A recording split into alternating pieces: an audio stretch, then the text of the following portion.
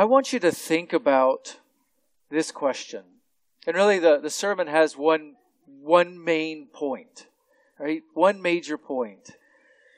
And that's this. Is Jesus ashamed of you? Is Jesus ashamed of you? Would Jesus have any hesitations about being seen with you? Would Jesus freely associate with you? Would Jesus be ashamed to admit He knows you? Would Jesus be ashamed to call you a brother or sister? Those questions get at the heart of what we want to talk about today. It's Resurrection Day, but I want to focus our attention on a very important and beneficial gift that the Lord has brought about because of His resurrection. And that is how He thinks about us. Now, forget for a moment what others think of you. Whether people are proud of you or ashamed of you, their opinion matters nothing to God. As the second person of our one triune God, Jesus' opinion matters greatly. If He approves, if He's not ashamed of you, you have nothing to be ashamed of. And yet, if He would be ashamed of you, then He calls you to action today. If Jesus is not ashamed to call you a brother, then you have a wonderful future ahead and simply need to rejoice in the Lord for the gift of salvation which He has given you. And yet, if Jesus won't associate with you as a brother or sister, then you are headed for eternal judgment and need to repent of your sins, believing in Jesus Christ alone for salvation before it's too late. So ask yourself, is Jesus ashamed of you? Clearly you want to say, He's not. If you are truly a child of God, someone Jesus would rightly call a brother and sister, He is not ashamed of you. Well, we want to read the Scriptures together, so we're going to read chapter 2, and to pick up some of the context, I'm going to read verses 9 to 18, and we're going to be looking at primarily verse 11. Hebrews chapter 2, beginning at verse 9. But we do see Him who was made for a little while lower than the angels, namely Jesus, because of the suffering of death, crowned with glory and honor, so that by the grace of God He might taste death for everyone. For it was fitting for Him, for whom are all things, and through whom are all things, in bringing many sons to glory, to perfect the author of their salvation through sufferings. For both He who sanctifies and those who are sanctified are all from one Father, for which reason He is not ashamed to call them brethren, saying, I will proclaim your name to my brethren.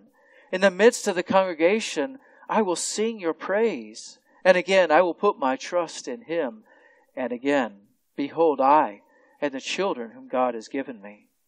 Therefore, since the children share in flesh and blood, He Himself likewise also partook of the same, that through death He might render powerless him who had the power of death, that is, the devil, and might free those who through fear of death were subject to slavery all their lives. For assuredly He does not give help to angels, but He gives help to the descendant of Abraham. Therefore He had to be made like His brethren in all things, so that He might become a merciful and faithful high priest in things pertaining to God, to make propitiation for the sins of the people. For since He Himself was tempted in that which He has suffered, He is able to come to the aid of those who are tempted. Is Jesus ashamed of you? I intended to do an exposition of verses 10, at least verses 10 through 13, and I will mention some of the details. But in my studies, I could not get past one phrase of verse 11. He is not ashamed to call them brethren. You know, shame is a common experience in humanity. I don't know all of you in your individual lives, but I can speak confidently that you have faced shame at some portion of your life. For those who are parents, have you ever wanted to disown one of your children because of something they did or said? At least momentarily. And then there are some serious things they do that bring embarrassment to you as a parent. And in a sense, you are ashamed of your child because of their behavior. But children, don't think I'm picking on you. Parents have done things like this. So children, have you ever had your parents do something that just so embarrassed you, you wanted to get a ticket out of town and get away? Or on the more serious side, think about those parents who are the town drunk, or a perpetual druggie, or a regular shoplifter. Okay? Those children are ashamed of their parents. Christians, thinking about your churches. Have you ever been part of a church in which there were so many well-known hypocrites, people who lived one way when they were in the church building, and then another way when they lived around the town, that you didn't want to admit that you were part of that church. You might have gone there, but you didn't want to admit it. Or, unfortunately, there's many churches that have experienced the ridicule and shame of having one of your elders or pastors run off with money or run off with a woman that's not his wife. That's shameful. And we could go on. We could multiply this in many different ways in our culture. But these few examples, I think, will show you that we have all personally experienced and are familiar with the idea of shame and being ashamed, either ashamed of our own behavior or being ashamed of someone else's behavior. So let's move the argument a little bit. We've talked about the horizontal plane. Let's talk about the vertical plane, our relationship with God. In our relationship with God, right, there's a common experience of being ashamed before God. And here I'm speaking of our shame before God. Later I'll get to how Jesus responds to us. But right now we're just talking about our shame before God. Have you ever thought about how God responds to your sin? Specifically, what does He think of you when you lie? Let's just take one sin. What does He think about you when you lie? When you lie, when you don't tell the truth, when your speech has more affinity with Jesus' enemy, the father of lies, than to Jesus? What does Jesus think about you at times like these? Is He embarrassed to be associated with you? And how would you respond to God if after you had lied, God approached you, and we're speaking hypothetically here, but you will see God at the moment of your death, so it's not so hypothetical. If God were to approach you after you lied, would you feel it appropriate just to converse with Him as if nothing had happened? Or would you feel a sense of shame that overwhelm you and cause you to try to hide from God? Lest you think, we think that we're any better than others. We are not. Think about how Adam and Eve responded in their original sin. They disobeyed God. They had clear instructions. They talked to God. And yet, they were deceived. They disobeyed God. How did they respond? Well, they were ashamed. They tried to hide from God.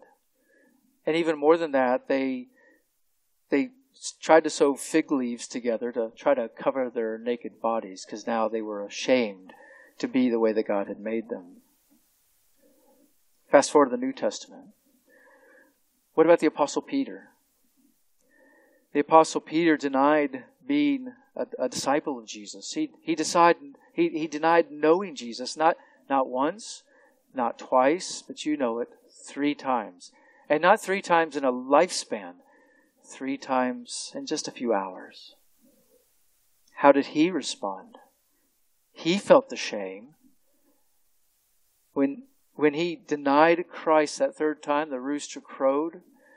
He went out and away from Jesus. He knew his shame. He wept. Now note that both the disobedience of Adam and Eve and the disloyalty of the Apostle Peter were forgiven, but they could not be undone. What was done was done. Once Adam and Eve disobeyed, sin was introduced into the world. Then through sin, death entered the world. Once Peter denied Christ, he could also not undo that. He couldn't go back and go to all those he had denied Christ to. They were long gone. Christ was crucified. The denial was made. Now, thankfully, we know that this is not the end of these stories. But think for a moment. If you would have been ashamed to call Peter a brother, would you have been ashamed to call Adam and Eve your ultimate biological grandparents? Now let's consider a moment your own shame. Let's not think about others. Let's think about you. Think about the sins that you've committed about God, or you've committed to God, against God. Some of these only you know. No one else in this world knows. You know those secrets, but God also knows. You can't go back and undo those. They cannot. You can't go back and unbreak the law. Can't redo the situation. And because of your shameful behavior, you feel shame when you think about these, if you're thinking rightly. Especially if you're thinking about approaching the God who sees and knows all things, and so you can't hide anything from Him. You can hide things from people, but you can't hide anything from God. Now think about the more profound question. Not are you ashamed in His presence, but is He ashamed of you? Now what about to the person this morning who might think that they don't really understand what I'm talking about as far as shame before God? What if you feel no shame? Some of you might not be able to relate to being ashamed, not because you haven't sinned against God, but because your sense of shame has quit working as God intended it. Due to your sin, your own personal sin, and exposure to sin in the community, your conscience is no longer healthy and functioning correctly. Well, let me give you an example of what I'm talking about. Two scenarios. In scenario one, there's a uniformed U.S. soldier walking on the square of Medina here locally. His uniform makes him look clean, sharp, and proper, someone you could respect. Yet inwardly, his life is a moral sewer. You can't see that, of course. You can't see that he just purchased a pornographic magazine and has hidden that magazine in one of his pockets so that it wouldn't be noticed. He's afraid of the shame that might come upon him if he were to walk down the street with that openly. Scenario 2. Something I witnessed in Poland, so I'll use that example. A Polish soldier in uniform walking down the sidewalk of a major city. He also looks sharp and clean outwardly until you notice what he's doing while he's walking. He has a pornographic magazine in his hand, and he's leafing through it as he walks down the street. A busy street at that, with lots of pedestrians. What's the difference? What's the difference between these two men? The one man's trying to hide his actions, and the other man's acting as if his actions don't make a difference at all. There's no big deal. Obviously, both men are fornicators who are guilty of breaking God's commandment not to lust after a woman who is not your spouse. But why is one man hiding his actions while the other man openly flaunting them? Put another way, why does the first man feel shame over an act that the second man doesn't give a second thought to? And the answer relates to shame. The first man, though he is not ashamed to look at the magazine in private, he is ashamed to look at the magazine in public. There is a community awareness, there's a community shame that he will suffer if he engages in this in a public fashion. In scenario 2, the Polish man is not at all concerned that his behavior will bring shame upon himself. So not only is his own conscience stopped working, but there is a societal conscience, if you will, that has stopped functioning as well. In scenario one, pornographic magazines are kept behind the counter at convenience stores. And we can be thankful that they stay there, but they're there nonetheless.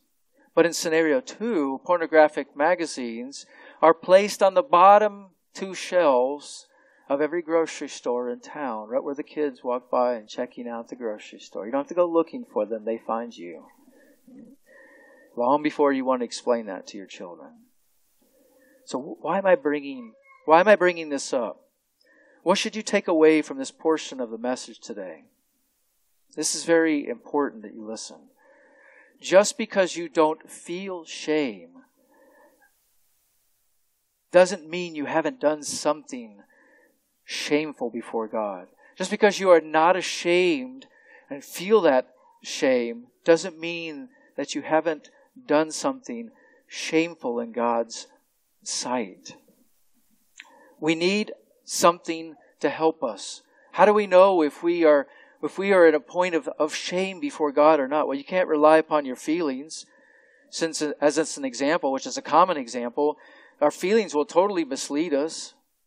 You can't rely upon the society, because as we've seen in this example, society can totally mislead us as well.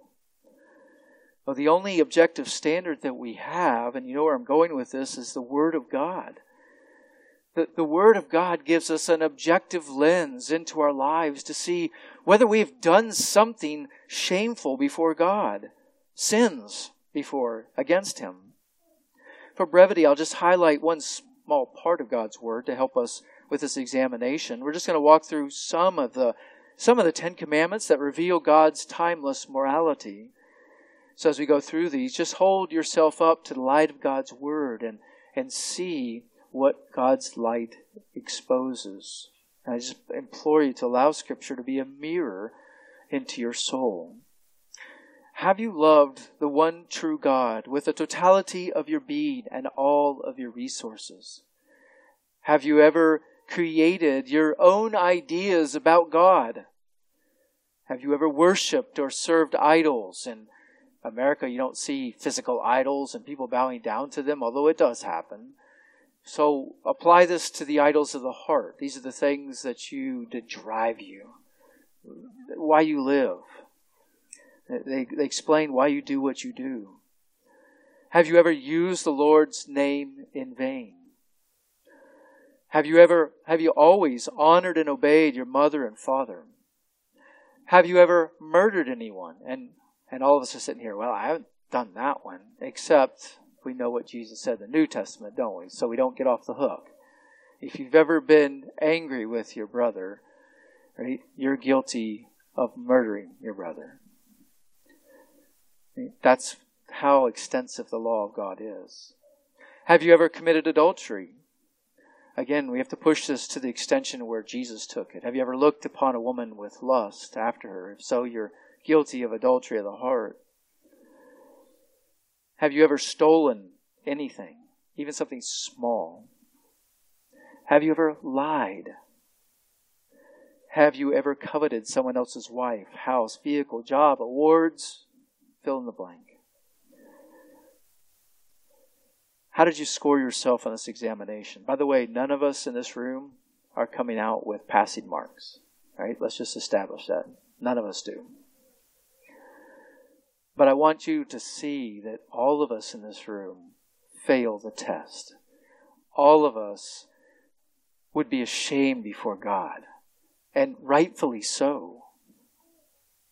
And these commands, which you can read for yourself in Deuteronomy 5, objectively show us that we're all guilty before God. We all have done something shameful. We all have done something to cast shame upon God's name, upon our own lives, but particularly upon God and who He is and His glory. And it's true whether we feel it or not, and whether our society recognizes it or not. This is an objective reality. So really a shameful people, or shameful people living amongst a shameful society. borrow some of Isaiah's words. But think about how God responds. We've established shame's common. We've established that all of us are really in a place of being ashamed before God. Think about how God responds to our shameful behavior, our sin. How does God respond to this? Is Jesus ashamed of us because of our sin? But before I give you the answer, many of you know where I'm going with this, but I want to give you two major errors to avoid when we think about how Jesus responds to our sin, because these are very prevalent in our society. The first error is the response to say, God doesn't really care about your sin. He doesn't really care. And some would just say that totally. Some would be involved in the hyper-grace movement. But nonetheless, the net effect is the same. God doesn't really care about your sin. God's so loving, He will associate with you just as you are. Now, I want to be careful when I use that term. Christ calls you to faith just as you are. But He doesn't leave you just as you are. You will never see God just as you are. And we can be thankful for that, because that would be a torturous experience. For a sinner to be in the presence of a holy God would be torturous punishment. But this is the society that this is the message that many in our society are pushing. They at least the ones that still acknowledge that God exists. This is the message of many mainline Christian denominations, churches that have gone to the social gospel. And even some so-called evangelical churches. They've so watered down the term evangelical. The word evangelical means nothing these days. These groups emphasize that God is love, which we totally embrace, but they overemphasize it because they don't emphasize everything else in the Scriptures. They ignore teachings about God's holiness and His righteousness.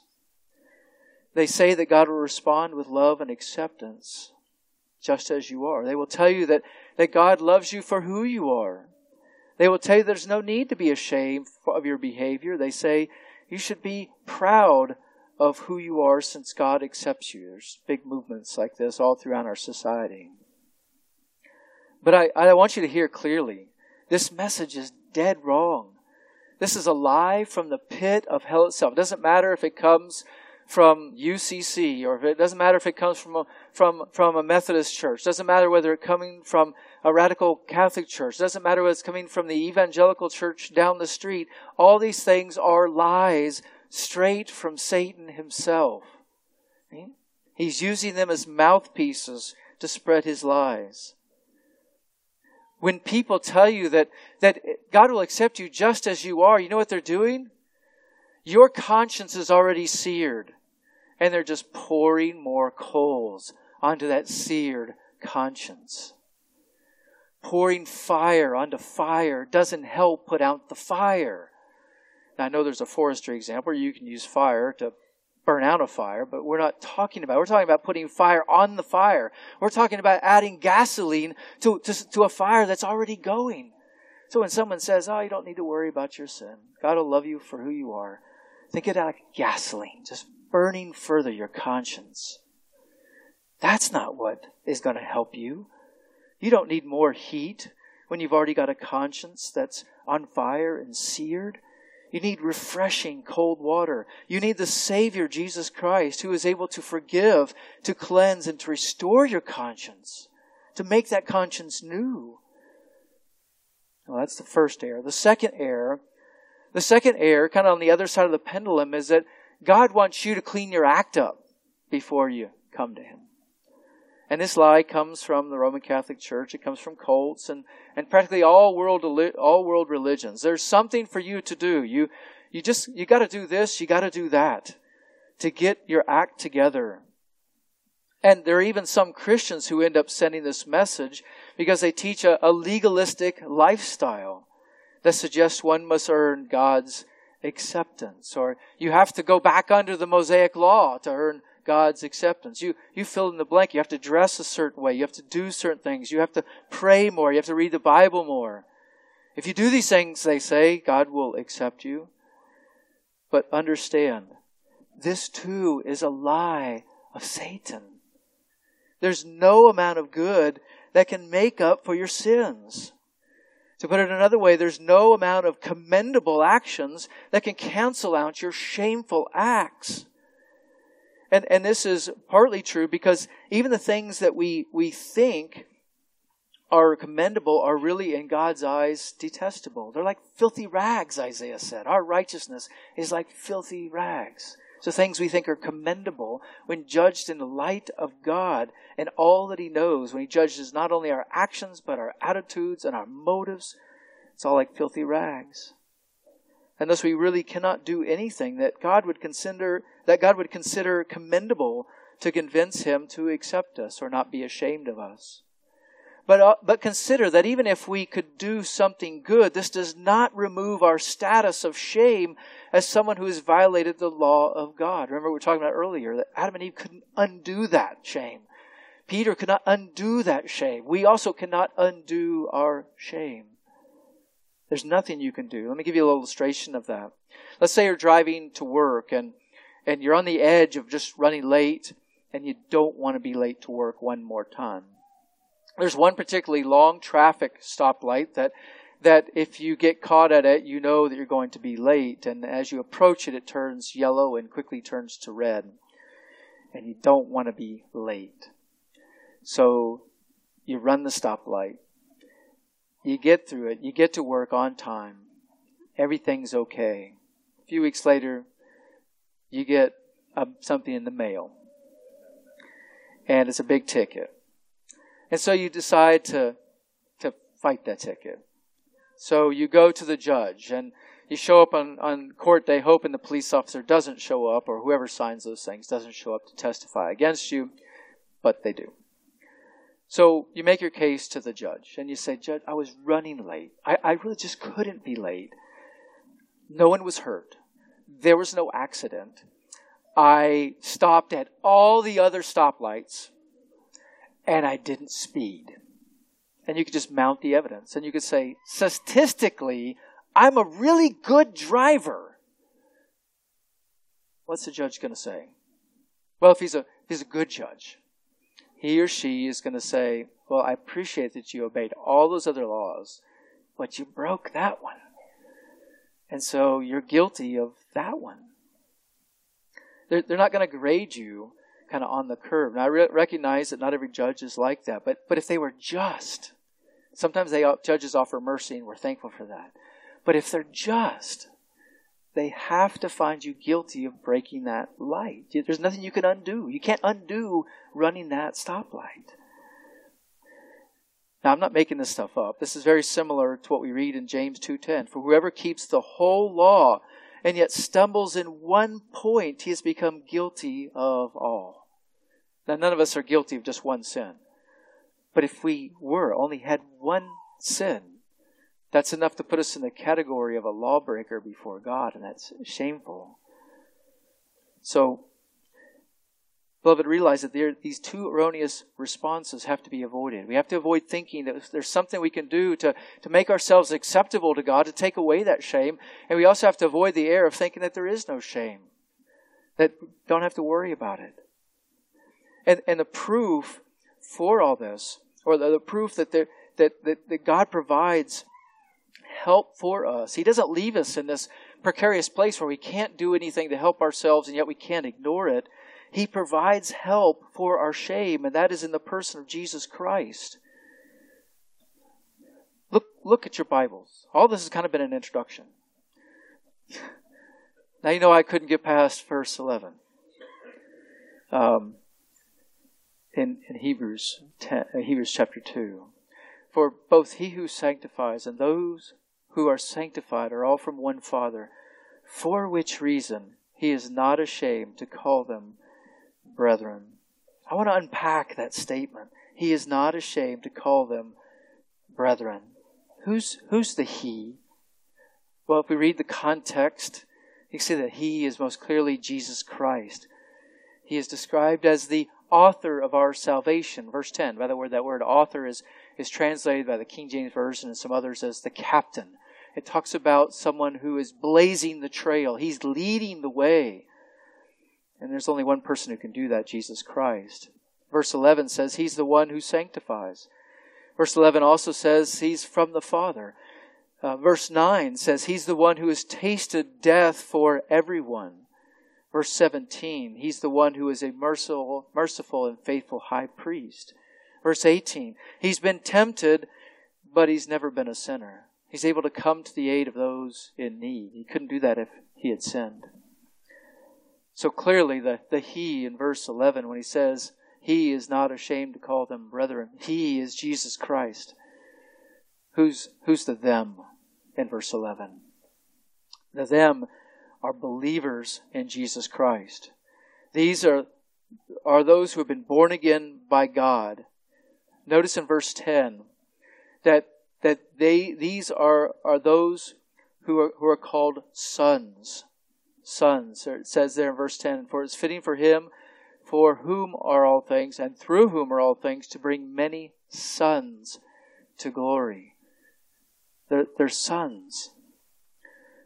These are the ones who Jesus sanctifies. So Jesus is described as the one who sanctifies, but then they are described as those who are sanctified. Those who are sanctified. That's his followers. That's those who believe in him. They are described in verse 13 as the children whom God has given me.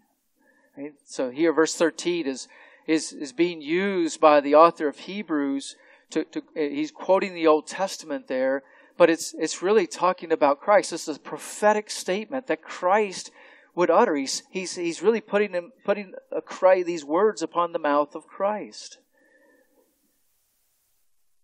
And these are those who believe in Christ. Now, you might look at verse 9. Look at verse 9 for a minute. At the end of verse 9, it says, because of the suffering of death, Jesus was crowned with glory and honor, so that by the grace of God, he might taste death for everyone. You might say, well, that's everyone. Is that really everyone? You have to be very careful with the context. You can't take the word everyone and just apply that without any bounds, unless the context allows you to do that. Here, the context indicates that this everyone is not everyone without limits, but everyone who believes in Jesus Christ. The proof of that would be, look for a minute at chapter 2, verses 1 to 4, where here the author says, for this reason we must pay closer attention to what we have heard so that we do not drift away from it. For if the word spoken through angels proved unalterable, and every transgression and obedience received a just penalty, how will we escape if we neglect so great a salvation? After it was at the first spoken to the Lord, it was confirmed to us by those who heard, God also testifying with them, both by signs and wonders, and by various miracles, and by gifts of the Holy Spirit according to his own will. So the writer's warning us. How will we escape if we neglect this, implying that there are we people who do neglect it? How are we going to face God with all of our shame? Well, you're going to be punished for that unless you found to be in Christ. But the good news is, all those who come to know Christ, he is not ashamed to call them brethren. What does it mean to be ashamed? You know it in a relational sense, but let's look at it. Let's look at it what the terms mean themselves. The verb to be ashamed is part of a group of Greek words that all relate to the idea of shame. One New Testament dictionary notes 3 important ways that the words in this word group are used. And I'll just quote. The word may refer to an inhibitive emotion, that is, a feeling that prevents a person from doing something that is objectionable to others. In this sense, it may be associated with such terms as modesty and respect. It may refer to the feeling of impropriety experienced by a person after doing something objectionable. In this sense, it is associated with humiliation as a subjective experience, with guilt and embarrassment. Notice both those relate to how you feel. There's a shameful feelings or embarrassment. Thirdly, it may refer to the outward state or condition of being held in low regard. In this sense, it is associated with humiliation as an objective reality, with dishonor, disgrace, ignominy. So there's senses in which shame is subjective, and there's an objective sense. So God obviously will look at us from the objective sense until we believe in Jesus Christ. Now it's interesting that the particular Greek word that is used is a compound word here. The one I'm speaking of is in Hebrews 2:11. The word be ashamed. It's an intensified verb from the word shame. It's used 11 times in the New Testament. And the New International Dictionary of the New Testament notes that in all 11 cases, this compound word seems to convey the idea of shame in this subjective sense. In the subjective sense of embarrassment or feeling of or fear of ridicule. Now, just help us understand that. It's not saying that your shame is subjective. What it's saying is, like, in this context, it's saying, when it says that he is not ashamed to call them brethren, it's saying he is not embarrassed to call you brethren. He is not fearful of ridicule to call you brother. Now here are some other examples of the word that I think will help us understand this.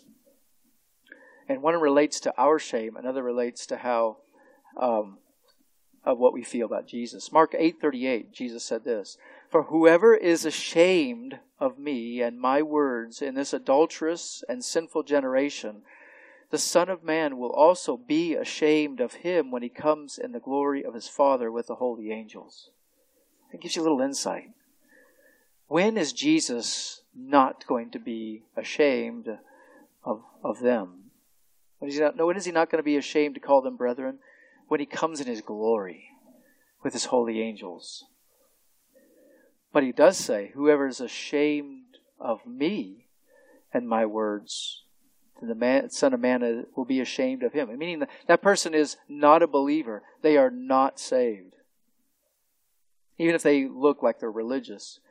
Luke 9:26 is a parallel passage with this, but adds a little more detail. So I'm just going to read that. Luke 9:26. "For whoever is ashamed of me and my words, the Son of Man will be ashamed of him when he comes in his glory, and the glory of the Father and the holy angels." So Jesus is going to show up, and the Shekinah glory is going to be right there with him. You will not miss it. Will he be ashamed of you, or will he not be ashamed of you? This word is you're probably familiar with it from another passage, Romans chapter 1, verse 16. Paul says, "For I am not ashamed of the gospel, for it is the power of God for salvation to everyone who believes, to the Jew first and also to the Greek. For in it the righteousness of God is revealed from faith to faith, but as it is written, but the righteous man shall live by faith."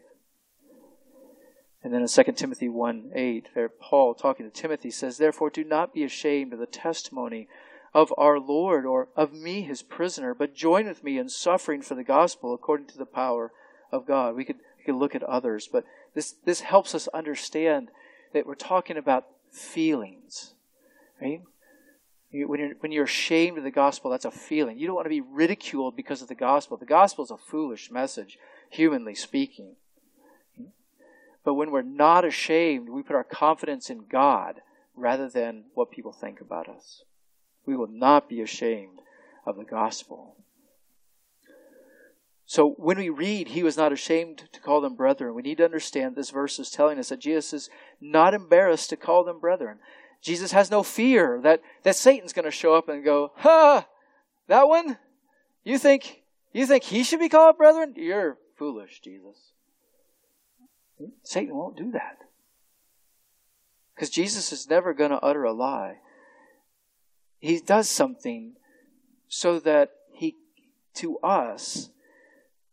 he's not embarrassed to call us his brethren. This is an absolutely phenomenal and spectacular statement. He is not ashamed to call us, or call them brethren. Applying it to us. He is not ashamed to call us brethren. I'm using the word brethren because that's what the Scriptures do, but it refers to men and women who believe in Christ. The Holy Son of God, the second member of the Trinity, is not ashamed to call you a brother, even though you've done lots of shameful things. This is a phenomenal statement. Why is it phenomenal? Well, first, notice that this declaration is put, the way it's put, it's in the present tense. He is not ashamed to call us brethren. It's not, he's ashamed right now, but in the future he won't be. He will not. He doesn't say he will not be ashamed. It says he is not ashamed to call them brethren. Kind of gives a maybe a new perspective on why I believe the Scriptures teach eternal security. It's present tense. If you're truly in Christ, He is not ashamed to call you brother. Second, understand that this is a great privilege that Jesus calls us brethren. You know that the original disciples were not called brethren until after Jesus' resurrection. They were called lots of things. Disciples, followers, slaves, servants. But they were never, on the lips of Jesus, Jesus never calls them brethren until after the resurrection.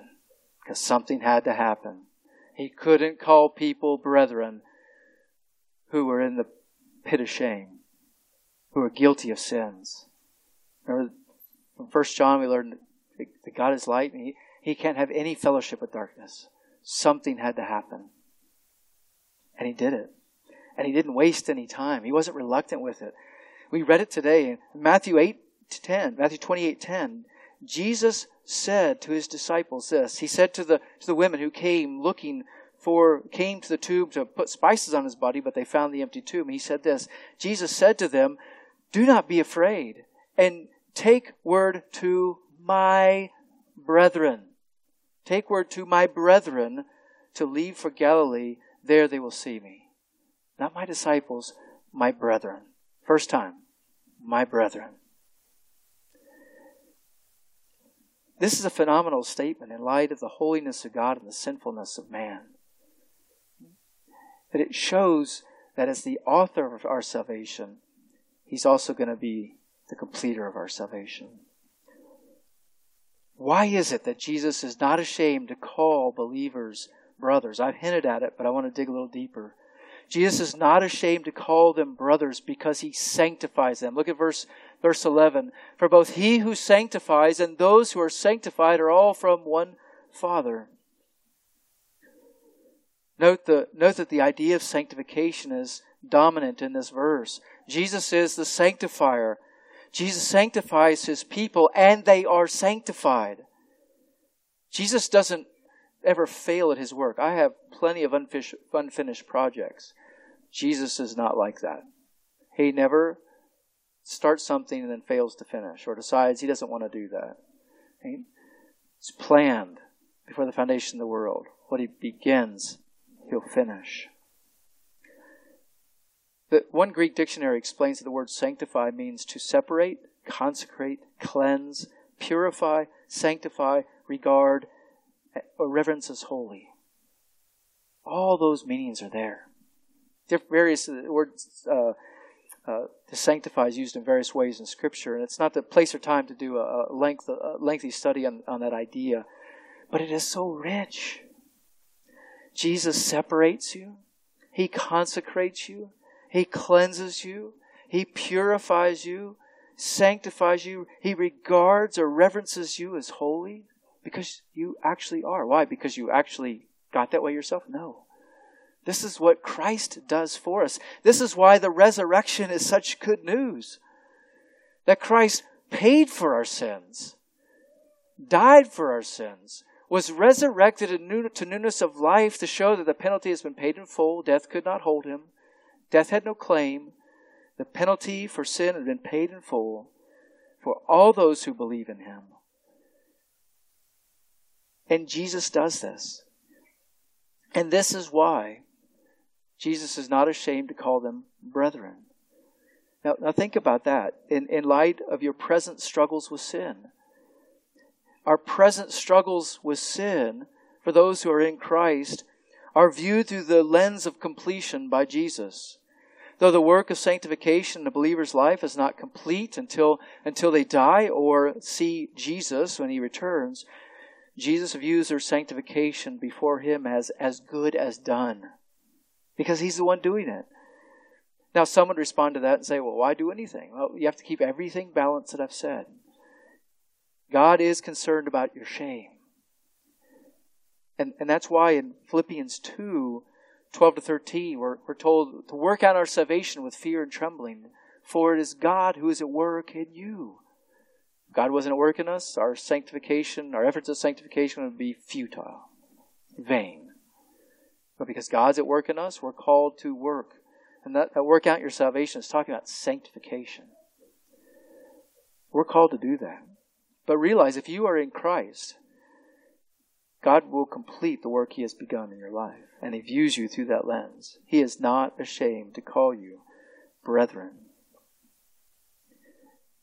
You know, when we look at our lives, we still remember some things that we did we're not proud of. We remember the shame. And Paul kind of brings this to light in Romans 6 verses 20 and 21. It says, "For you, when you were slaves of sin, you were free in regard to righteousness. Therefore, what benefit were you then deriving from the things of which you are now ashamed? For the outcome of those things is death." When you're a slave of sin, you enjoyed your sin.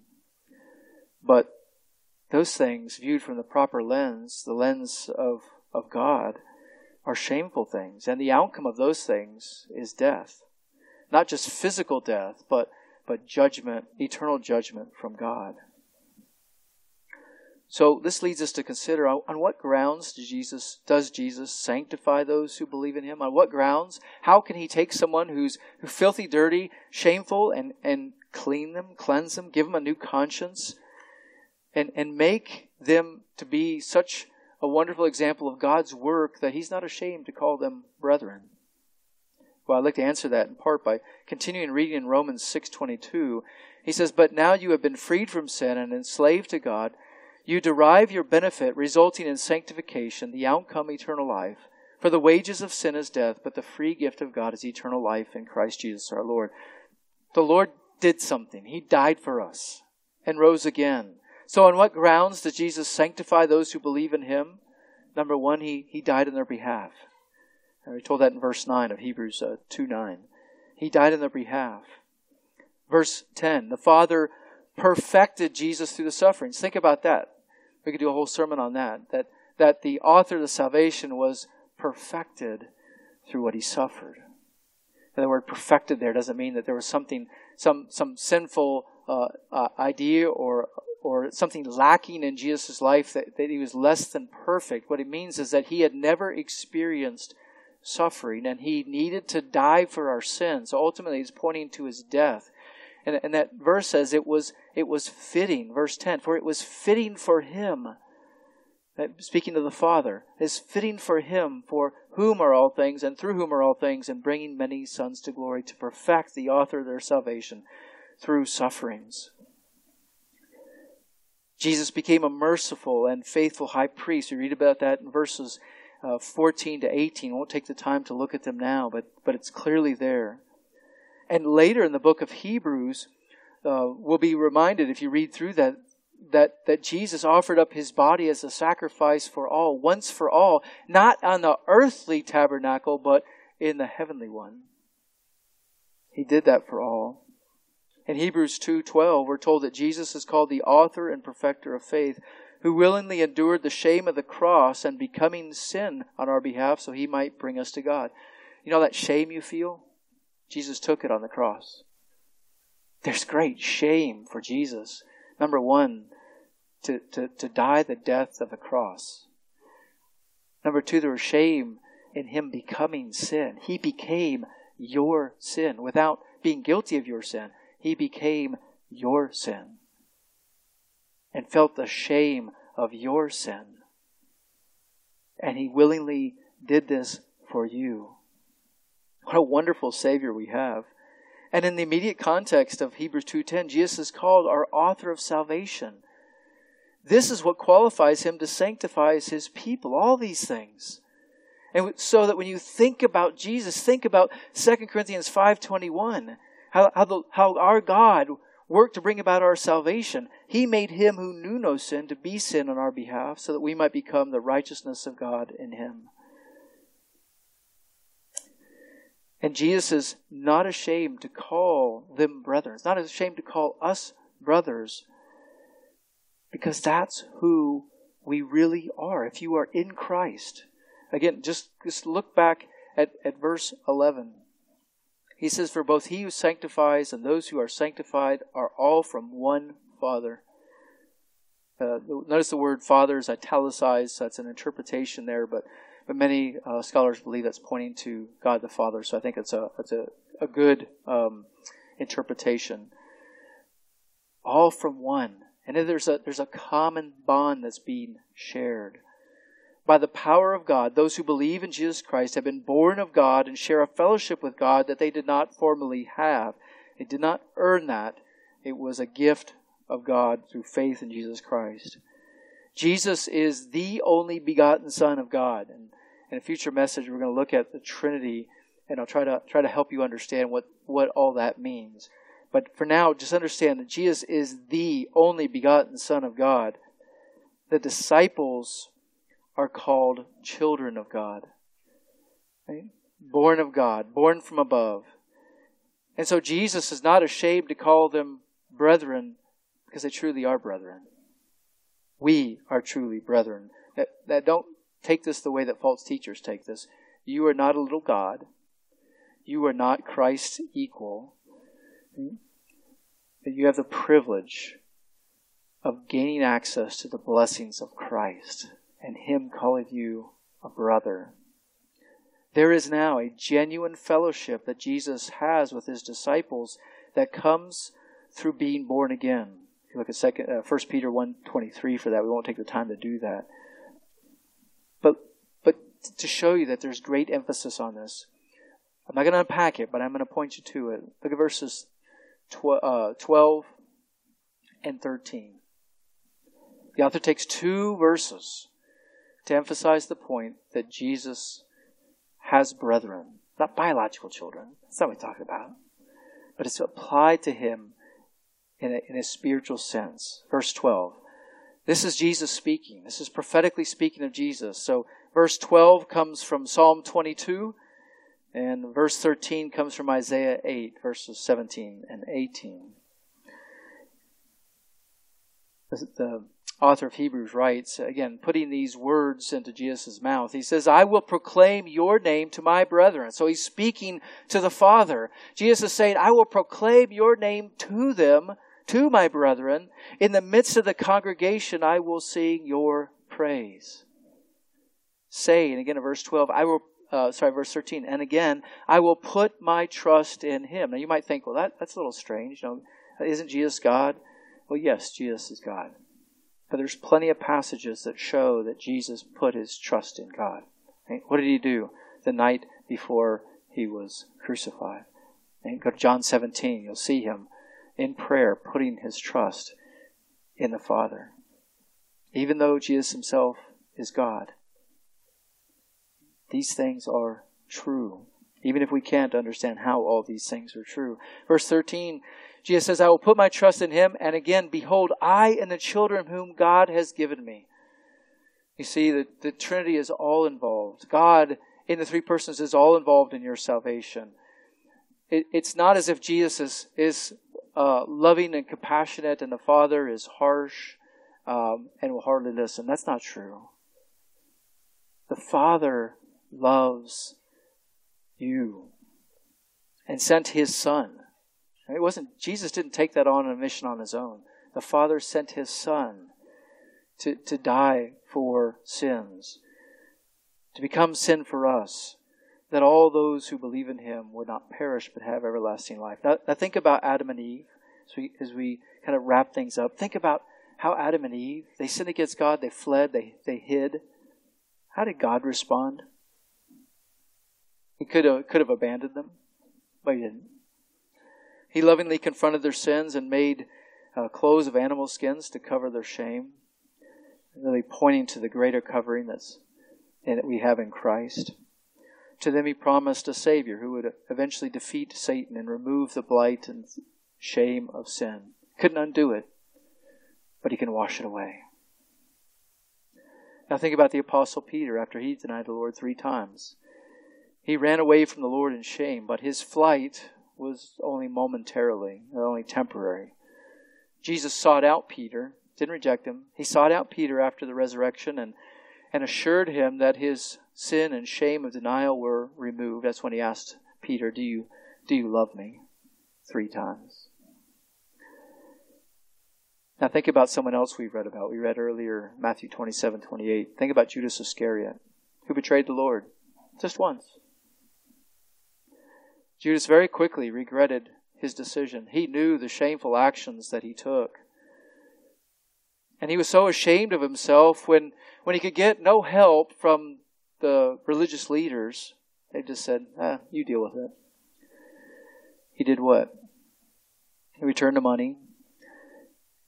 And he had so much shame that he ran further away from Jesus and committed suicide. He thought that he could escape his shame in the grave. Many in our society think that too. It causes them to commit suicide when they've done something shameful. But beloved, understand, the grave is not going to hide your shame before God. You're going to take that with you and stand before Him in all your shame unless you are clothed in righteousness by Christ. Ultimately, the only difference between Peter and Judas is the direction they ran when they were ashamed. I would argue that Peter's sin was greater. In some senses, he denied Christ 3 times. But instead of running away from Jesus, Peter ran to Jesus. Judas ran away and never came back. If you have not believed in Jesus Christ and been transformed by the power of God to regenerate you and make you new, I call you today to put your trust in Jesus Christ, who can wash away your sins, cleanse your conscience, and make you run to Him for shelter and safety. He can protect you in the grave. Death will not. Will you choose Christ today? Will you not procrastinate another day? Don't let society turn you away from Christ, receiving Him and believing in Him today. If you will do that, you will be saved. That's the Lord's promise. Just assuredly as He said He will not be ashamed to call them brethren, He has said He will forgive you, all those who call upon Him. And when I say call upon Him, I don't mean just a factoid in your head. Yeah, I believe God exists. I believe Jesus exists.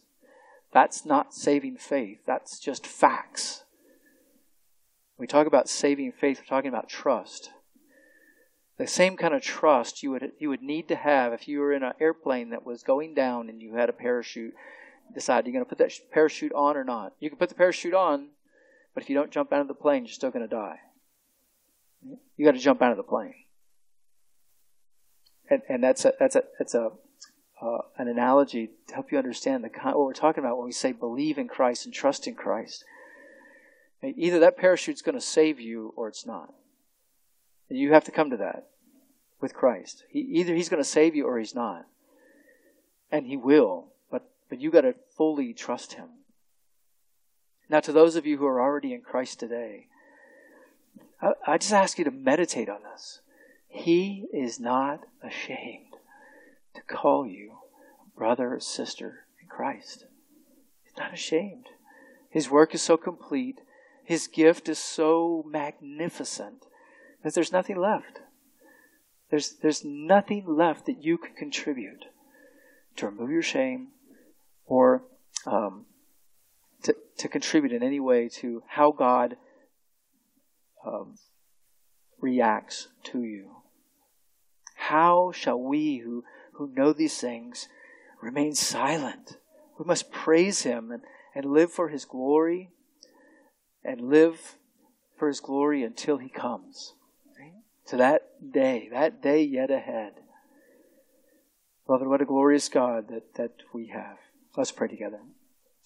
Our Lord, we thank You for Your loving kindness, the great gift of salvation, the great gift of being a brother of Christ, a brother or sister. The blessedness, Lord, and the bliss of being in a state where we could be with You and You are not ashamed to call us brethren. And the stain of our shame is all gone. Gone. You've cleansed and wiped it away. You've wiped every tear from our eye. That's who You are. Lord, I just ask You, do Your work in our lives. Use this word to edify us, encourage us, perhaps bring some to saving faith even today, on the Lord's Day, on Resurrection Day, that this might be the day of their salvation. It's in Your name we pray.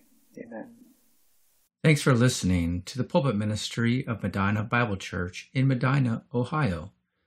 You can find church information, a complete sermon library, and other helpful materials at medinabible.org. This message is copyrighted by Medina Bible Church. All rights reserved.